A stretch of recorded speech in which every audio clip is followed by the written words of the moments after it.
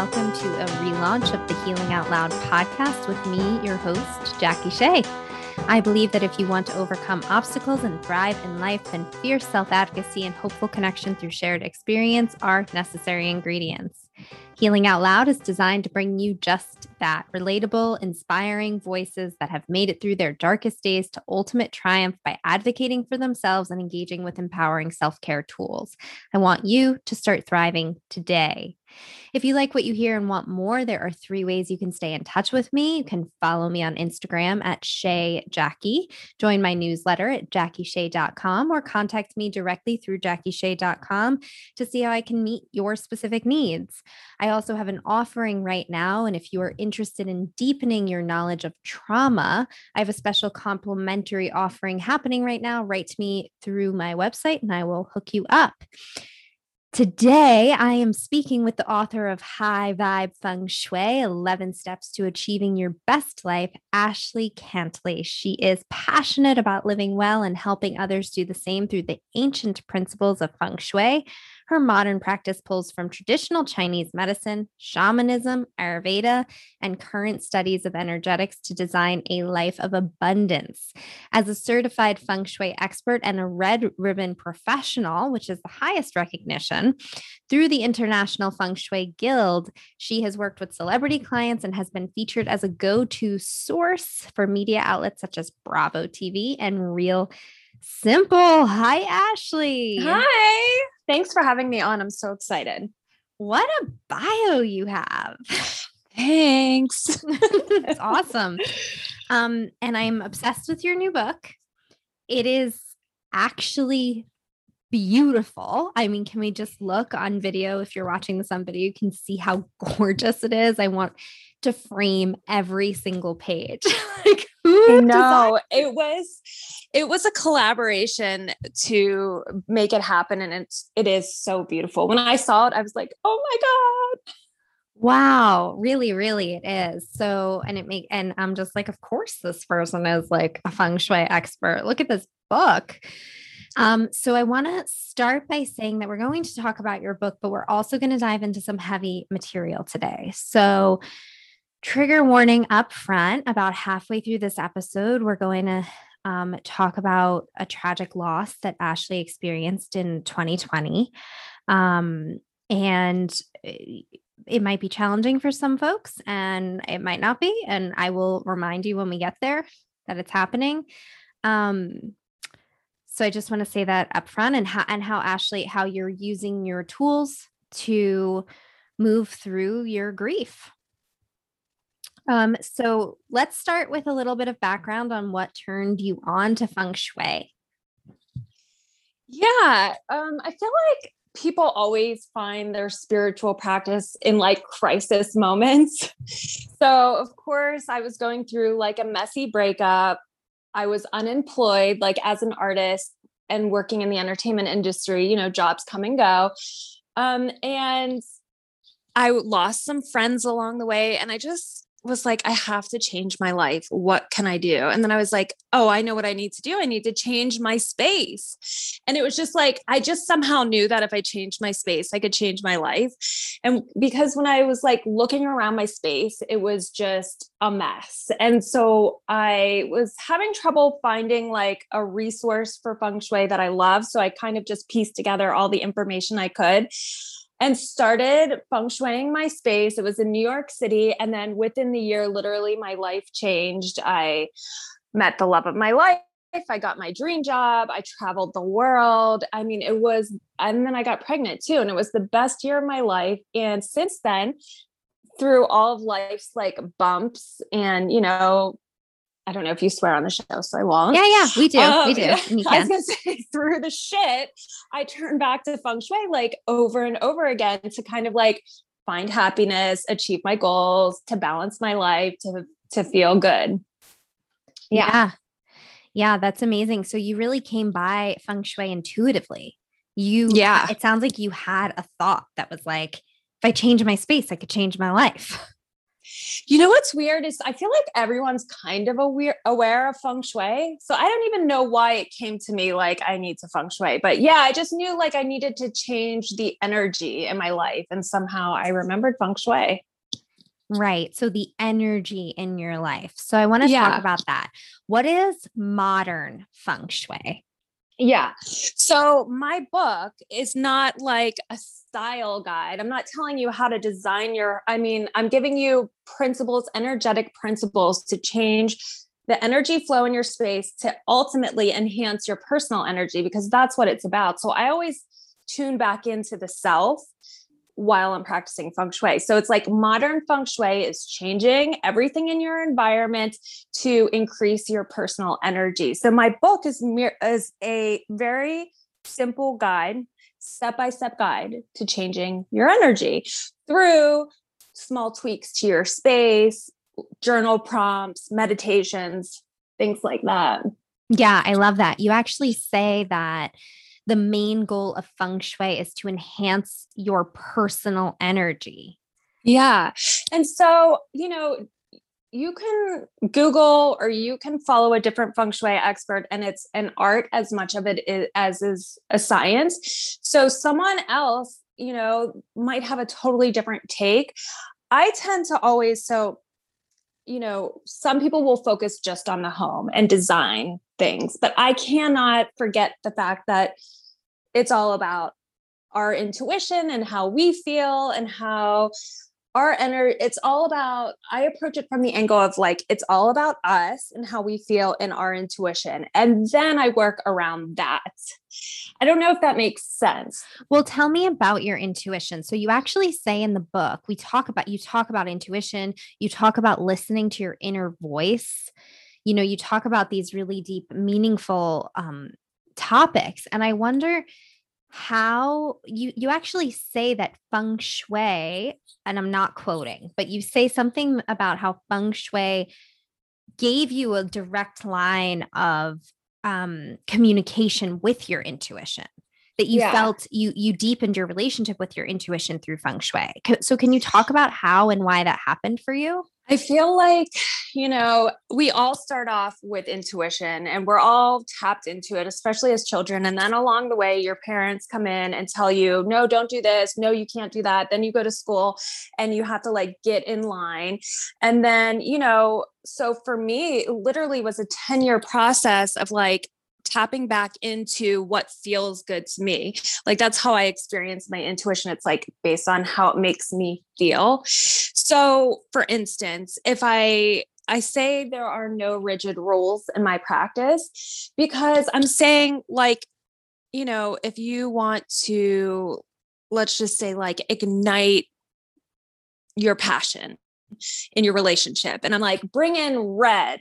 And you're like, I hate red with, that's part of your intuition too, knowing what you like and don't like. And then being able to, well, what feels good to me? Maybe hot pink. That feels good to me. So I'm going to go with what I feel is right for me. It's always like you're using your intuition as a guide and you're not like designing your life and your home based on rules that I tell you. Right, right. So a part of feng shui from your approach is really about knowing yourself. You have to know yourself. You have to be enough attuned with your body. And I think this might be what you're saying, that the way feng shui deepened your intuition is that now you spend so much time looking at things, being like, do I love that color? Do I not love that color? Do I love that vase?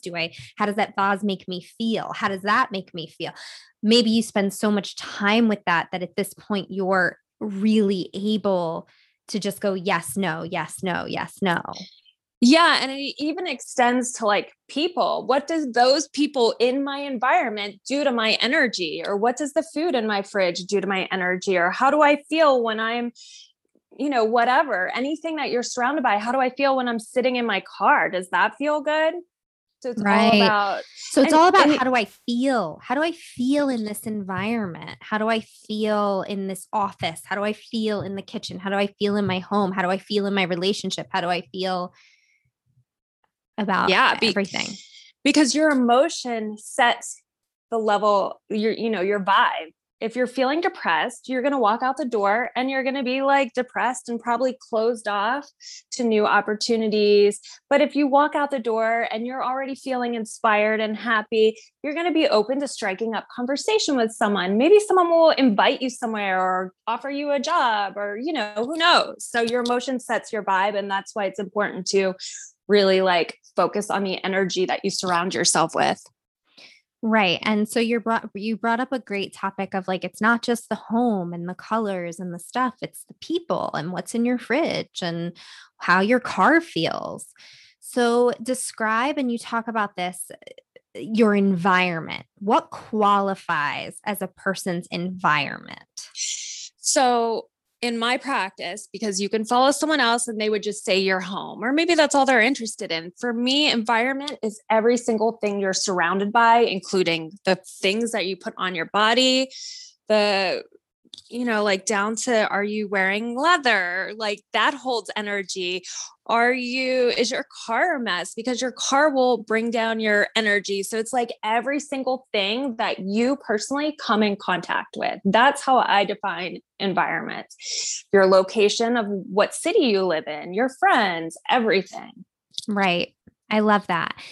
I love that. And you've mentioned a few times clothes, food, and refrigerator, right? So by the time this airs, Earth Day will have passed. We're taping this the day before Earth Day.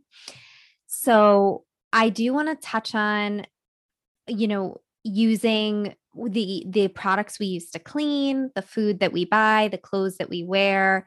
How does that impact our vibe? Yeah, feng shui is so sometimes obvious in a way. Like if you're using harsh chemicals and you're breathing in harsh chemicals and it makes you sick, that lowers your vibe. If you're scrubbing your floor with toxic chemicals and it's soaking through your feet, it lowers your vibe. If you're sleeping on a mattress with toxic chemicals, it lowers your vibe. I even go further and say, like, if you're wearing clothes made in a factory and people are miserable while they're making your clothes, like, what do you think that energy is when you're putting it on? It's really important for my family and I to like shop sustainably, but also ethically, where the people are happy, because everything has energy from the beginning of creation until it comes into your space. Yeah, you even talk about what grocery stores are you shopping at? Are the people working at those stores, are they happy? Are they being well compensated? I mean, you talk about, the meat that we eat or don't eat. I mean, where are the vegetables grown? Are the gardeners happy? Do they like their job? Because every person who comes into contact with what we consume is going to have an impact on us, and now more than ever.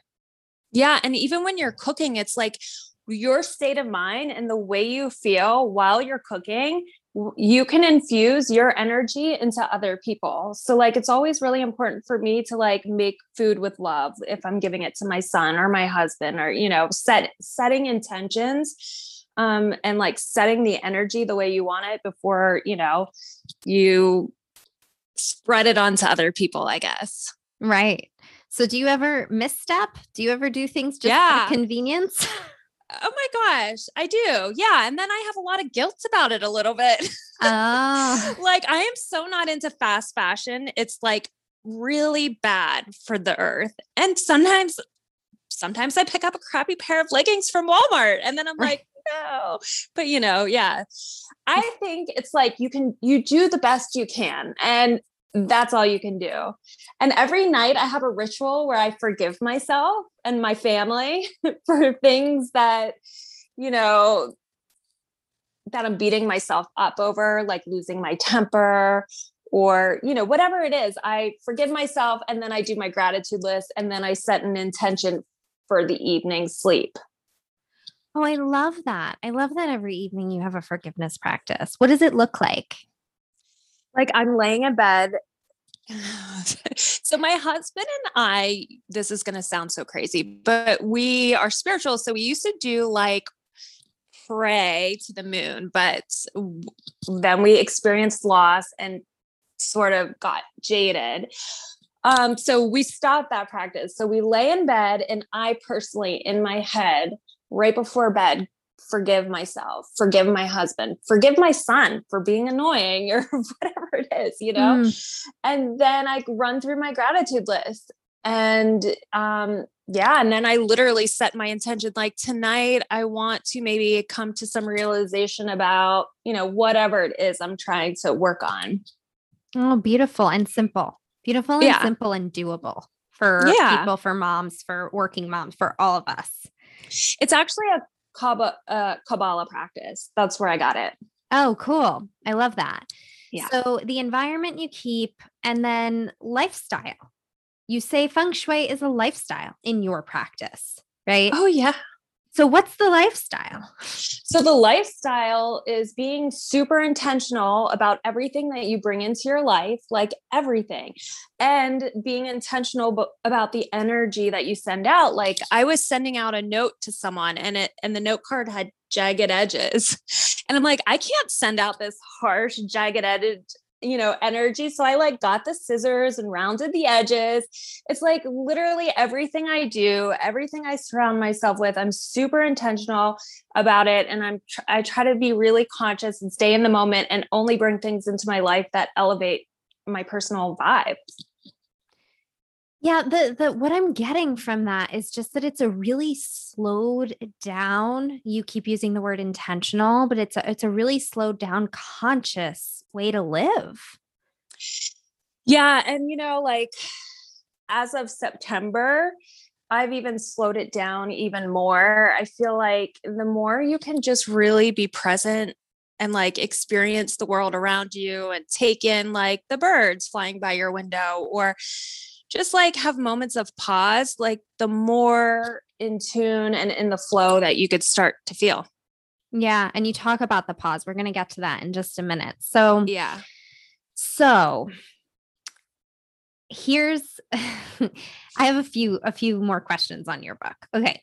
So this kind of falls in line with, well, it does fall in line with us talking about intuition. What do you love? What feels good to you? What doesn't feel good to you? You can't walk into somebody's home and tell them exactly what to do because you need their input, what feels good to them, right? And I think that's scary for a lot of people because a lot of people are actually really disconnected. There have been a time in my life in my early 20s when I was like, I don't know.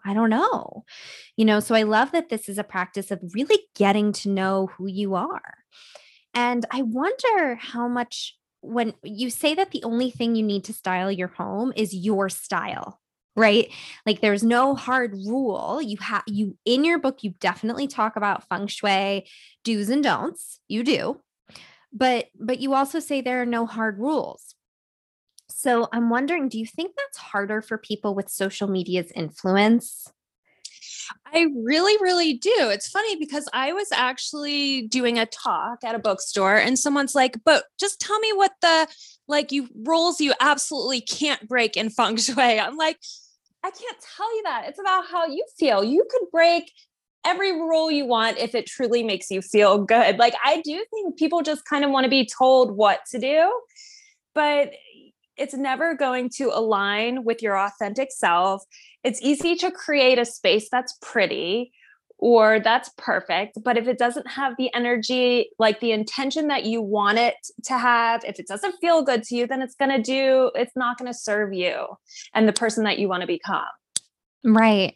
And I think we're inundated on social media with images of what's right and what's wrong when it comes to styling your home. Like I'm in the wellness world. So the people I follow have very specific taste. Okay. It's like the way a wellness world person decorates their home feels very just similar across the board. Yeah. And there can be heavy influence, like, oh, if I do this way, do I not look like a person that's interested in wellness? Like, I think that I just wonder how much it gets in our psyche. My gosh, honestly. So when we talk about my loss, that kind of I was on that train of this is what you're supposed to do because this is what everyone on social media is doing. And then I experienced my loss and I was like, whoa. I took a huge pause in my life to get back to who I am. I read poetry.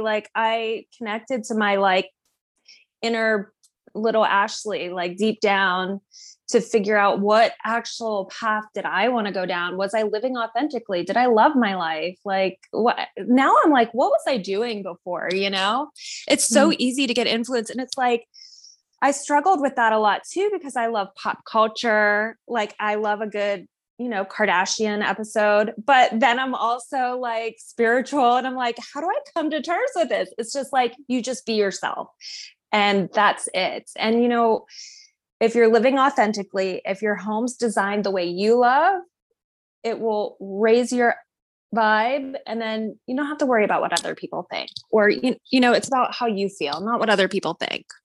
Beautiful. Yeah. And you're making me think of TV. Like when you talk about everything you come into contact with is your environment. So it's like what you're watching on TV, it's getting in there. We all know this, right? We know this for years. And often I still make choices that don't feel good. And they're not reality TV. They're like something about crime that ends up like ruining me for a week, you know? But it's like we make those choices. You talk about the phone, you know, like what contacts do you have in your phone saved that don't feel good to you?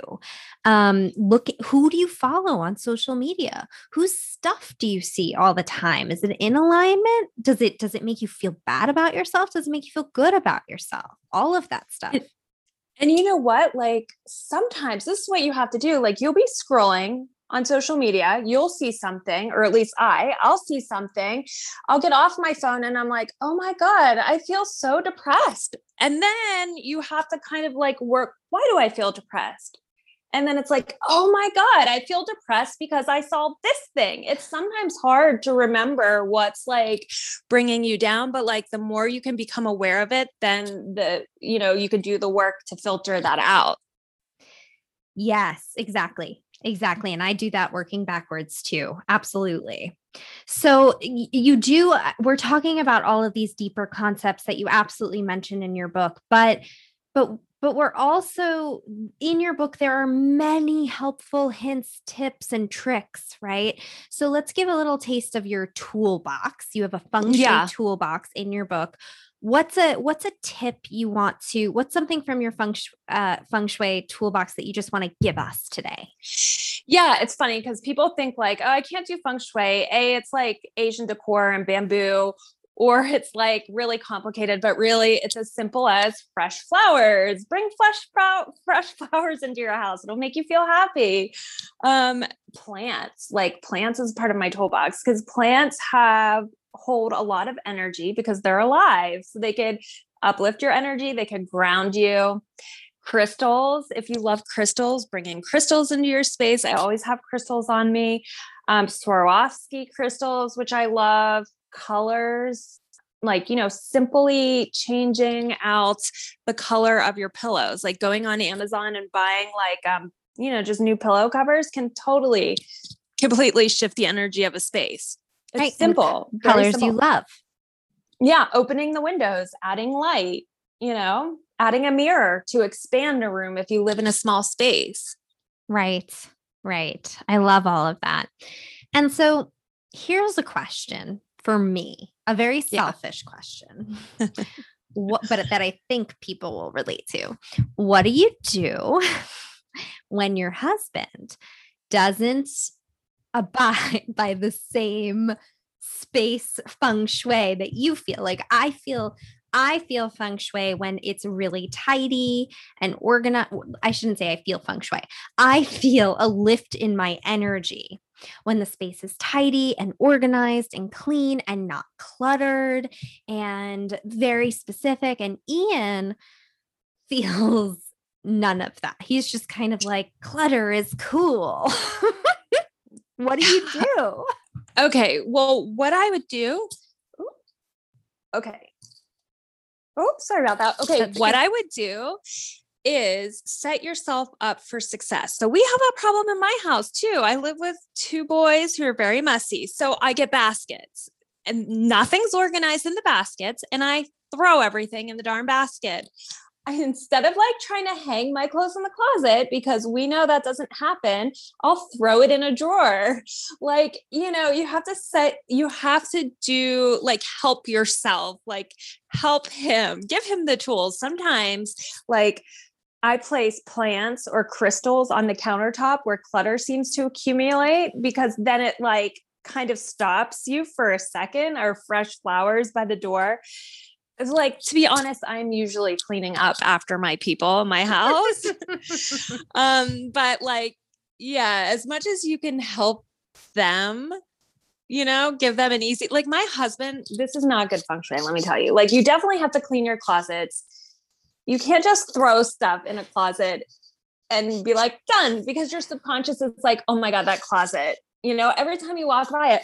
But my husband has this like secret hideaway thing, and I don't even look in there, but anytime he cleans, he'll throw it in there. And I'm like, okay, it looks clean. And then one day I'll discover it's all. So, I mean, it's a struggle, but you do what you have to do. So it's like, you're just not going to get it perfect. Yeah, no, it's never perfect. And it's just all about what you can live with, you know, like I break feng shui rules all the time I break the rules when the other thing feels better to me. You break the rules when the other thing feels better to me. So like in my bedroom, I have slanted ceilings. If you read my book, Slanted Ceilings, it's an energy block. But the ideal situation in feng shui for a bedroom is having a nice sturdy bed frame so that energy can circulate around your bed and restore you while you sleep. But I hate my slanted ceiling. So I got rid of my bed frame and I put my bed on the floor, even though I know that's a block. It feels better to me. So that's what I'm choosing to do. Right. Because it feels that you're like, even though this is a rule, this is what feels better to me. Yeah. So yeah.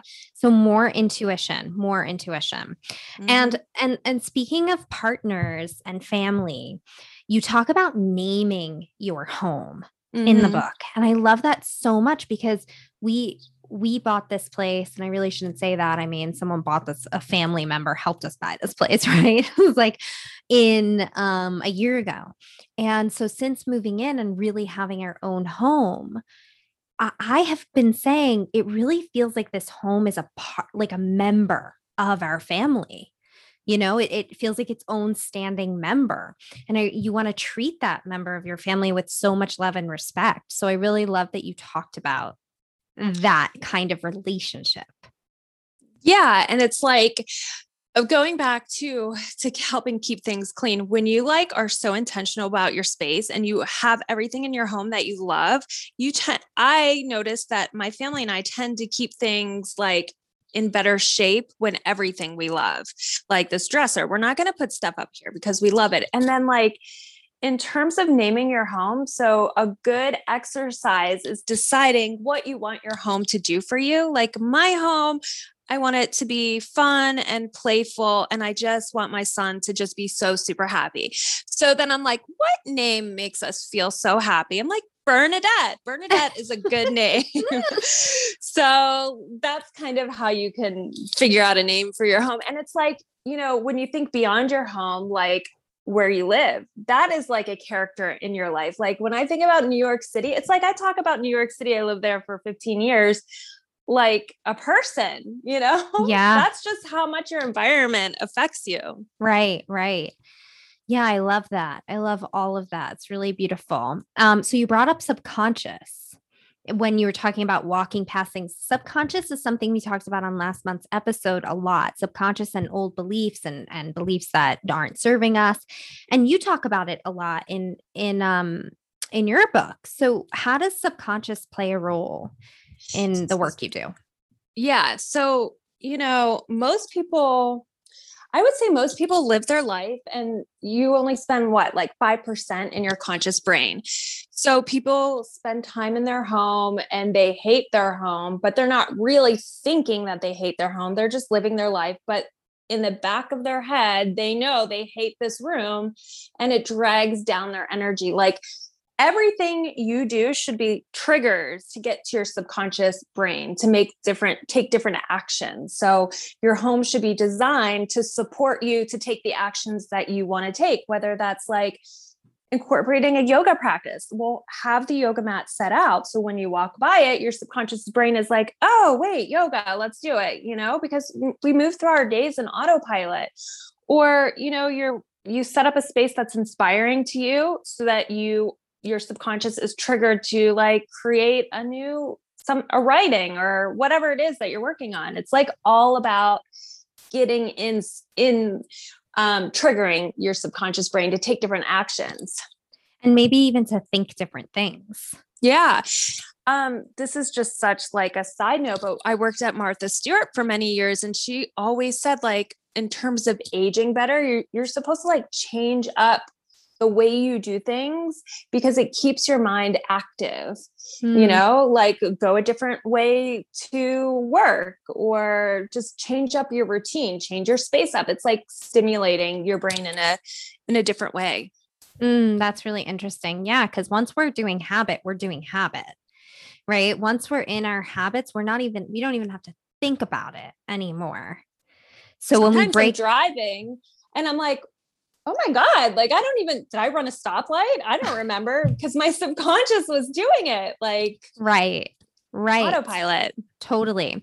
And on a similar note, you talk about mantras in your book, and I love it because, and I'm sure there are people that are like, mantras, ugh, God, I don't like need a mantra to say, or mantra seems so out there. And it's really like, I love that you talk about, we all have mantras that we're walking around with every day. The mantra, I am not enough. The mantra, I'm too busy. The mantra, I don't have enough time. Right? These are the, I'm not loved. I'm not lovable. We're saying these all day long. So we just need to get some new ones. Yeah, we need to create our own mantras. And like, if you're someone who is shy sometimes about saying mantras, you could find really cool mantras on YouTube. Like, I literally play mantras for my plants to help them feel like soak in some good energy. I talk to my plants. Oh, you're so pretty. Keep growing. And like, even when my dog was sick, so they say like when you speak the mantras, when you play mantras, like it could soak into your walls. The energy, your space is holding the energy. So if you're like shy about saying it, or just play it on your phone, like find a good mantra on YouTube. Sanskrit mantras are like super high vibration. I used to play them for my dog when my dog was really sick to help raise his energy. Yeah. Yeah. And I think that's what's so special about this book is that, and the way you work with feng shui is that it's not a situation where it's like feng shui will fix you. Yes, move that plant and you're good. Or yes, clear your doorway and you're good. It's like, no, you have to do the work on your whole life, your inner world, your outer world. It is not a one plant fix all, one color fix all situation. But that's what a lot of people want, a quick fix. And that's why people are like, what do I need to do for feng shui? Right. But it's like you're saying, but the truth is that across the board, usually it's not a quick fix. It's effort. Yeah. And you know what? Like, I try to be really honest. I've gotten more real, I would say, since experiencing my loss, in that I can't pretend that my life is perfect. It's not. Like, I suffered a major loss and I was really depressed and I had panic and I had anxiety. And I was like, I have to share this with people. Like, feng shui doesn't make your life perfect. It just helps you become the person you want to be, even if that's like getting through the damn day. You know what I mean? Or like whatever it is that you need for that any given day. Right. I think that's really special and generous of you, Ashley, to say to the world, like, feng shui didn't make my life perfect, and working these principles, having mantras, having mudras, having nighttime practices, praying to the moon, like meditating, yoga, I do all these things. And you know what? Like, they don't stop life from happening. They make me strong when the obstacles come. Yeah, exactly. Right. So right before we jump into your story of 2020, I want to talk about one of my favorite parts of the book. You talk a lot about faith and trust and waiting and the sacred pause, which is essentially that you're going to do all these things. You're going to have the mantra, you're going to set the intentions, you're going to have the feng shui energy map, you're going to change the color, you're going to do this, you're going to know what you're going for. And you know what? It might take months, a year to get here.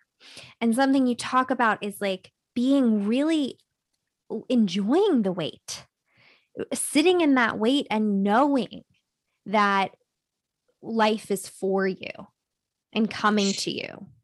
Yeah. And then not only that, but like seeing the signs that it is coming to you, because even if it's a small little thing, like let's say, you know, I know a lot of people like wealth. If you get a $20 check, or you don't have to pay that $100 fine, like celebrate every little thing, because if you're not celebrating everything, you could just be, you could be missing it, you know, like that's part of the journey. Is like, you could miss an opportunity if you're not paying attention. Right. Which God, no, I really believe that, because when I am in a depressing state or a depressed state, I'm missing I'm putting a negative spin on all kinds of things. I'm putting a negative spin on the $20 check because I wish it was 200. I mean, whatever is happening. Right. And it's like, I'm missing that celebration that like, yeah. Go ahead. And you know, like most of what happens in the world, we can't see. It's like the unseen, like gravity, you know, gravity exists. You can't see it. You know that if you scream, sound travels, but you can't see it. Like you can't see how the world is aligning to make your things come to fruition, but you just have to trust that like it is happening. That's right. Beautiful. All right. So now we're going to shift gears, and this is your trigger warning, audience, and take it or leave it. And Ashley, tell me about what the loss that you suffered in 2020. Yeah. Well, thanks for actually wanting to talk about it, because I feel like baby loss is so taboo. People don't want to talk about it. And you know what? I was on the other side. I had a friend who lost her baby, and I was like, I don't want to see that. If I see that, then the energy will come into my life, you know?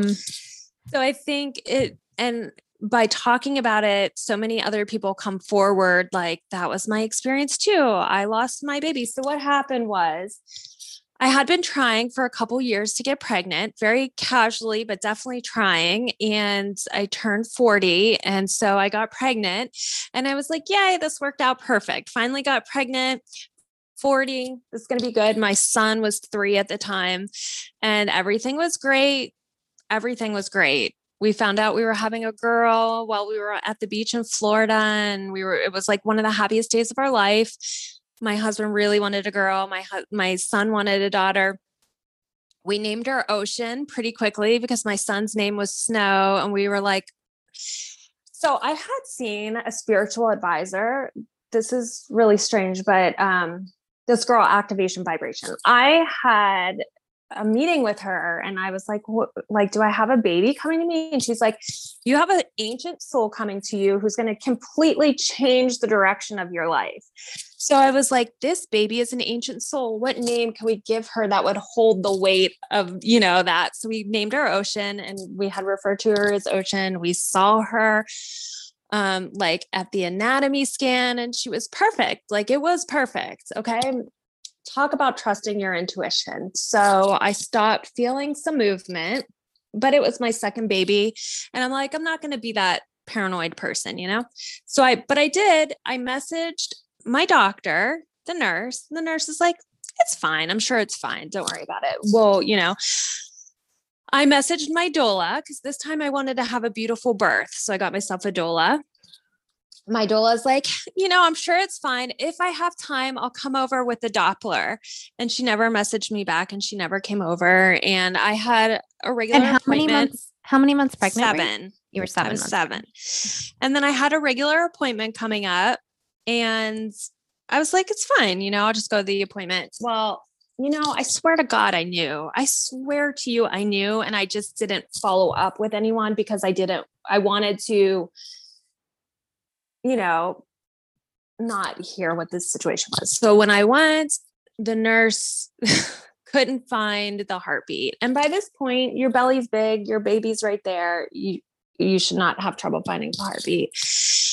And then I went back for, to look at the thing they use for the anatomy scan, like just to really see what's going on. And the baby, like, I'll never forget, was dead, like curled up, died. She died.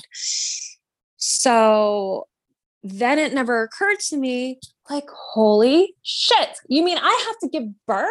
Like, I had to give birth. And at the time I was like your baby dies, that's one thing. And then to think you have to go through the trauma, like birth is hard. It's so hard, but usually there's a payoff. So it makes it all worth it. But now I don't even have a payoff. So I don't know how detailed you want me to be, but I will, let me just tell you, because maybe it'll help another person who's listening. I went to the hospital. I live down south now. I begged, please give me a D&E. Please just make this. I just want to get home to my baby. Make this stop. A D&E is like, for anyone who doesn't know, if you have an abortion, it's how you get the baby out. But because I'm in the South, they don't have that option down here. They don't have the equipment at the hospital. So I labored and I gave birth. And honestly, it was like a very beautiful natural birth. My doula came. And it was horrific, but it was also like, like the least I can do is like, I was like, I can do this. And I was very proud of myself. No one else, like, it's trauma after trauma after trauma. So I just delivered this baby vaginally without medication, and nobody said like, good job, because the baby's dead, So like, so let me see, where am I going? I'm happy in the end that I gave birth to this baby, because I probably will never have another vaginal birth.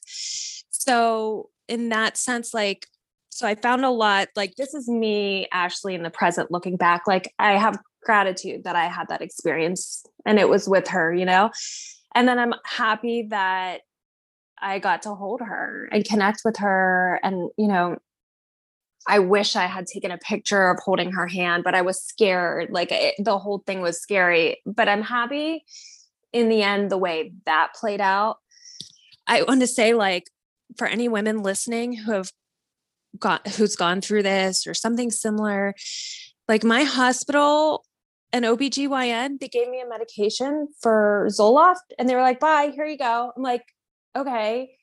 It wasn't until a friend reached out, because her friend had given her a support group information. So I, like, 2 months after I had the baby, started going to a support group. So I just want people to know, like, Rachel's Gift is a really good support group. If any woman's going through with this, it's Zoom meetings. You don't have to talk, you don't have to participate, but it helps to be amongst other women who have gone through it. And some men are on it too. And it's like, people, there's nothing like being in a community or in a room full of women who know exactly how you feel, like when you feel depressed or hate because your friend had a baby and you're like hate, and it's not logical, but all the feelings that come up. And anyway, like, the only way I got through this was that all my friends connected me to women who have been through it. And one woman, Laura, in New York, she referred me to someone at Yale, the head of placenta studies at Yale. And he looked at my placenta and told me what happened. I had a small placenta, and it's the number one reason why babies die, because they can't get the nutrients that they need. So if you know that you have a small placenta, you take the baby out as early as you can so that the baby has a chance of surviving. But I didn't know, so my baby died.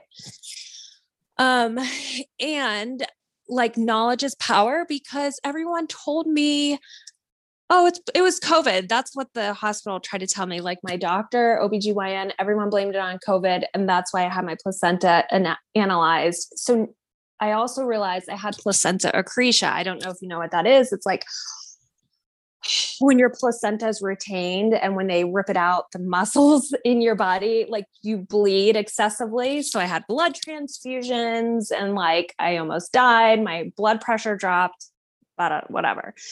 So the next time I have a baby, if that if I should ever be so lucky, I would have to have a C-section and have the best surgeons and be on hand for the worst happening, which would be a hysterectomy. But through all of it, like, the thing that helped me with is connection with other people, trying to find podcasts where people were talking about it. It's such a taboo subject.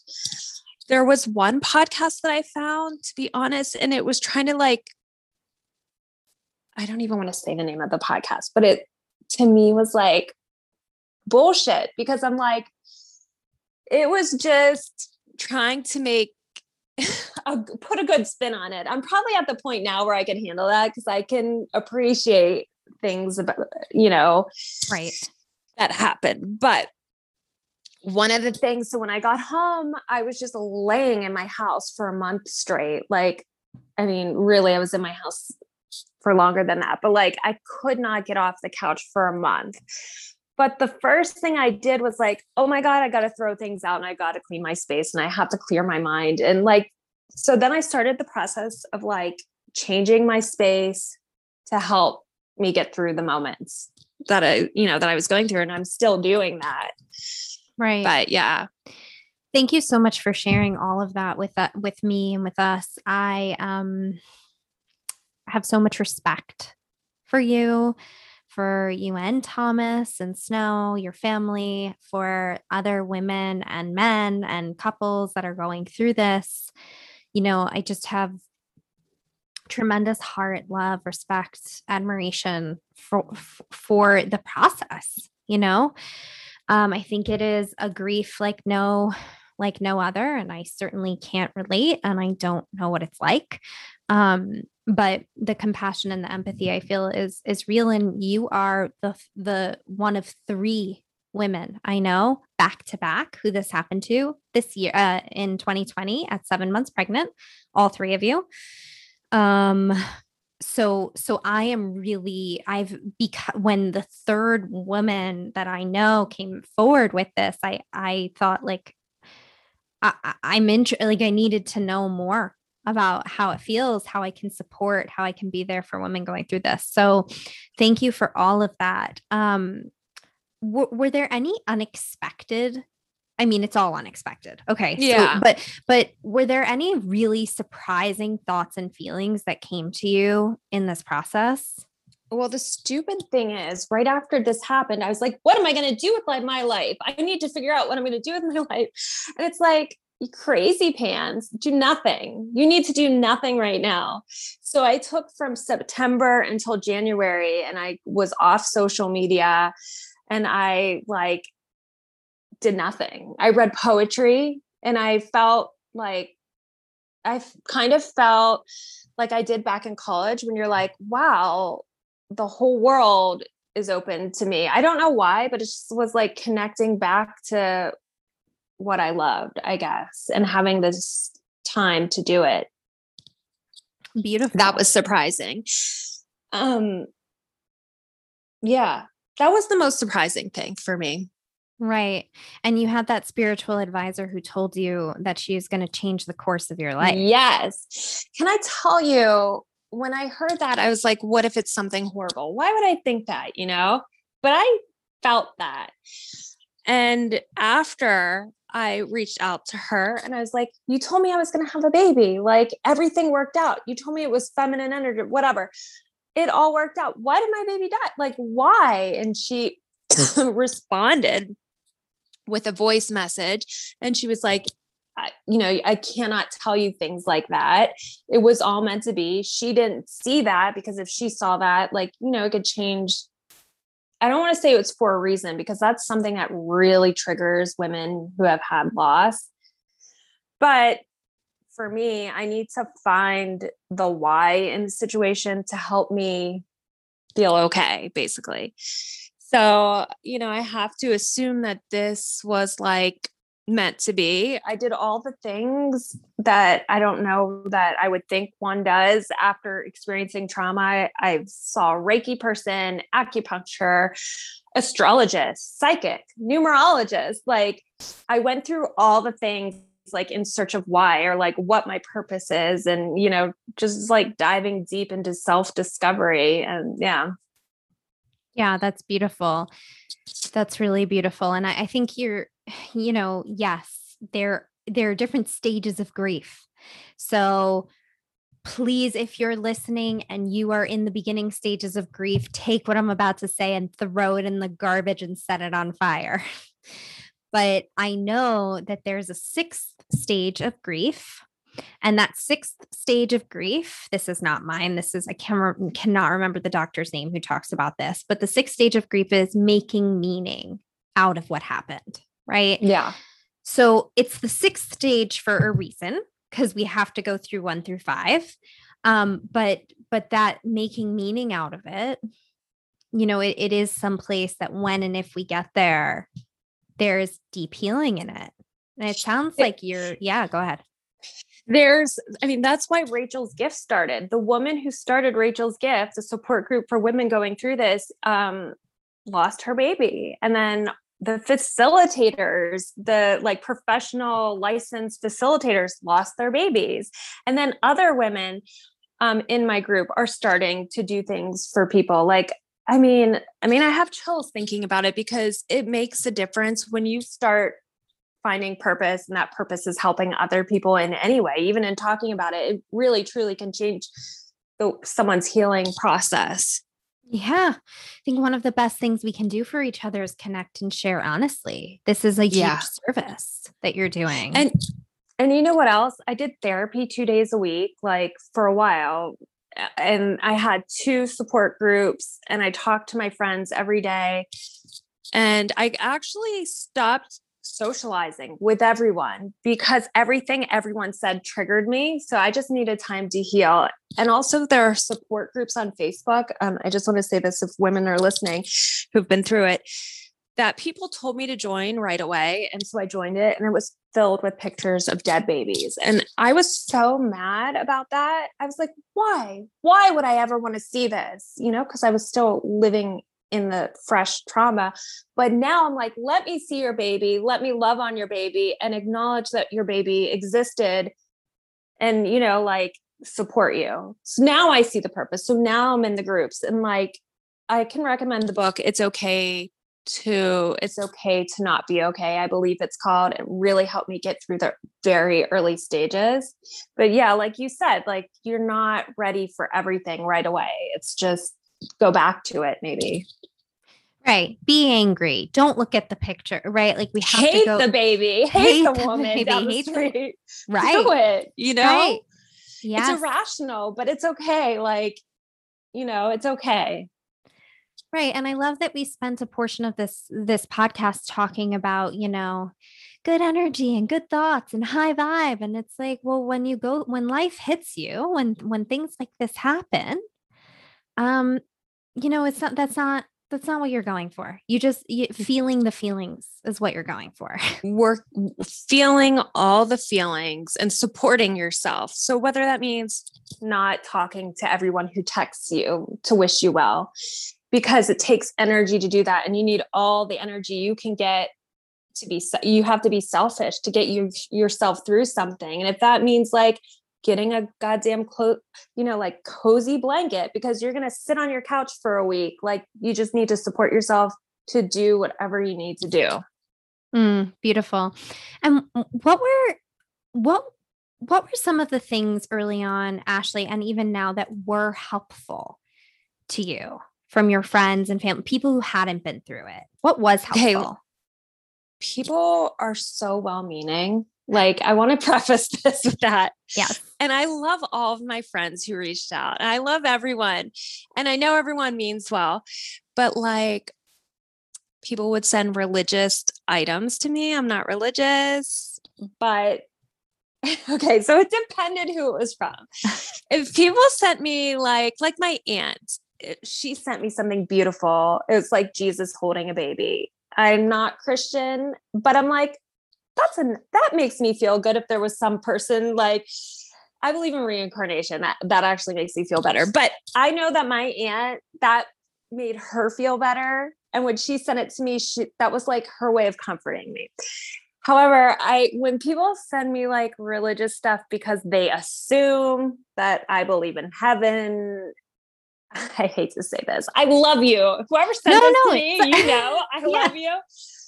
But it wrecked me. Receiving that book wrecked me. I was like, I don't want to imagine my baby in heaven playing without me. Like, my baby's coming back to life, like reincarnation. That's what made me feel better. So, and then the flowers at first were nice. And then I'm like, I live in a funeral home. Like, I never want to see another flower arrangement. But I'll tell you what was amazing. My friends who swooped in the day I came home didn't ask me what I wanted, dropped off food at my house. Like, my friend who delivered groceries to my house because she knew I wasn't going to go grocery shopping. Those friends that are like, took care of like the everyday things, the people who sent stuff for snow because I couldn't play with snow, or, you know, just asking. I had friends ask every day, how are you doing? Like, even when everyone forgot about it, I still had those friends like, how are you doing?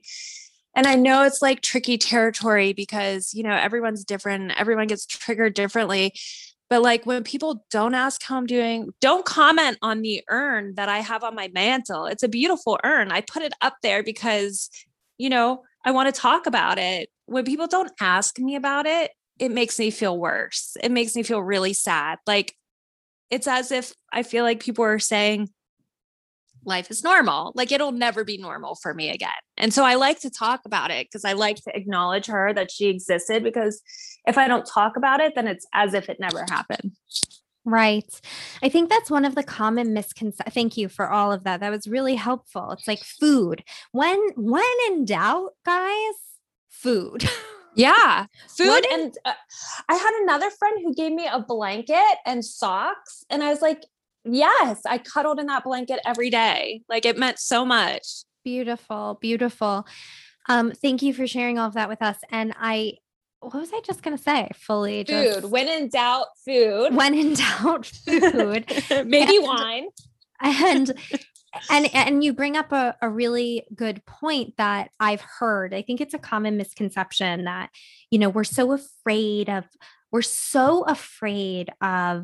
upsetting a person. We're so afraid of saying the wrong thing that we often say nothing at all.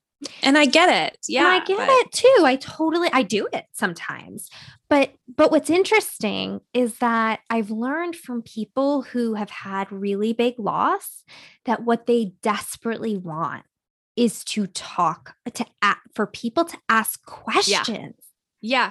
And not only that, I have like tried to initiate conversations with some friends because I'm desperate to talk about it. And then they don't continue the conversation or ask questions or engage me and I understand, because like you said, I do it too. Like, my friend's friend died during my experience and I was like, what do I say to her? Like, it's hard being on that other side. It is. I understand, but it is. And you know what? I've really tried. My cousin lost her son. He was 23, she lost her baby, you know? And, she really taught me, like, when people don't mention him, it feels like they've forgotten him or they don't want, you know, and so I try to ask questions like, tell me about your dad, brother, uncle, son, child. Like, tell me about how that experience was. Tell me about how you're feeling now, you know? Yeah. And you know what? My son talks about her every day. We call her baby Oshi. He's like, you know, like, instead of getting a baby sister, he got a bear that they gave me in the hospital. And I said, your baby sister wanted you to have this. She's sorry she can't be here with you. She's here. Like, he doesn't understand the concept. He told me he wanted to go to outer space to find his sister. Like, I don't know how to explain it to him, you know, but he talks about her all the time. And it's like, kids are so sweet. Like, his little friend who's 5 years old said, I heard about your sister. That's really sad. And it's like, even just that is like, blows me away. It's like, just any kind of acknowledgement. Yeah. Any kind of acknowledgement is just like, for all of us, is like everything. Right.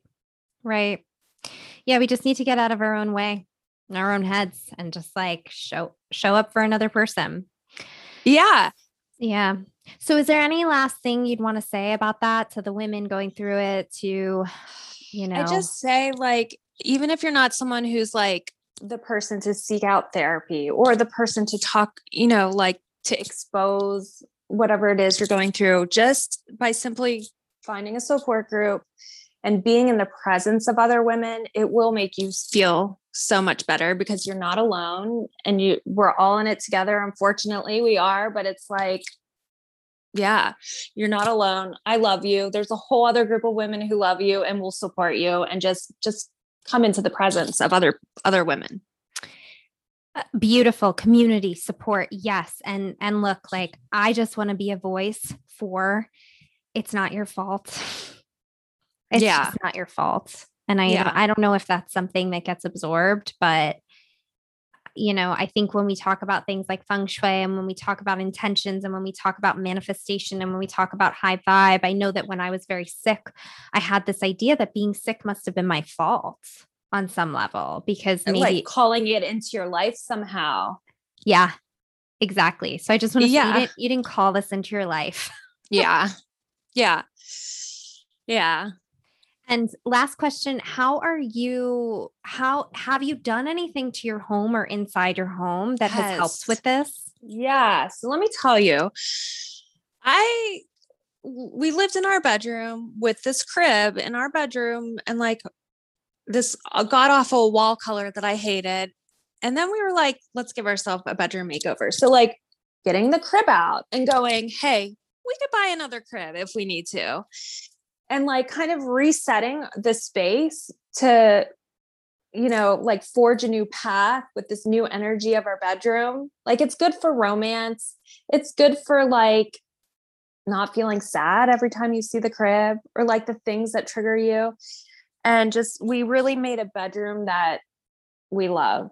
And yeah, I'd say like changing out the getting rid of that sad energy. I mean, you're always going to be sad, but like some triggers that you don't need, Yeah. Beautiful. Beautiful.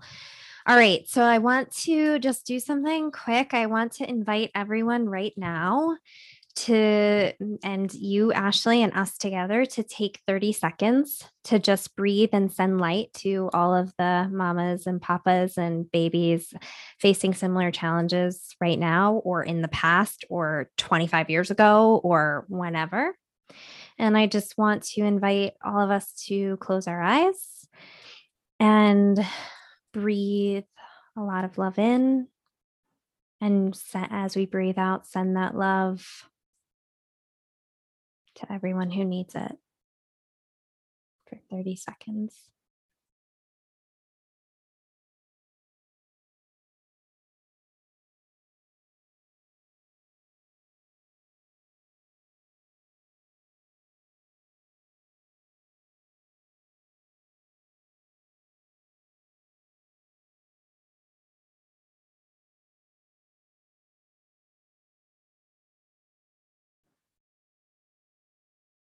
Thank you. Can I say, if anyone's listening to this and they just want someone to talk to, like message me. You can talk to me. Amazing. Yeah. Where can we all find you? You can find me at Feng Shui Ash on Instagram or ashleycantley.com. Yeah. And they can write to you through either of those places. Yeah. Yeah. Amazing. 100%. Amazing. Thank you so much for listening in to Healing Out Loud. Be sure to stay in touch through Instagram at Shay Jackie or my website, jackieshay.com. I have a special complimentary offer for people interested in deepening their knowledge of trauma. Write to me for that. I will hook you up. I hope you're able to implement what you learned this week, and I'll be back soon with more fun and love. Thanks, Ashley. Thank you. Bye. Bye.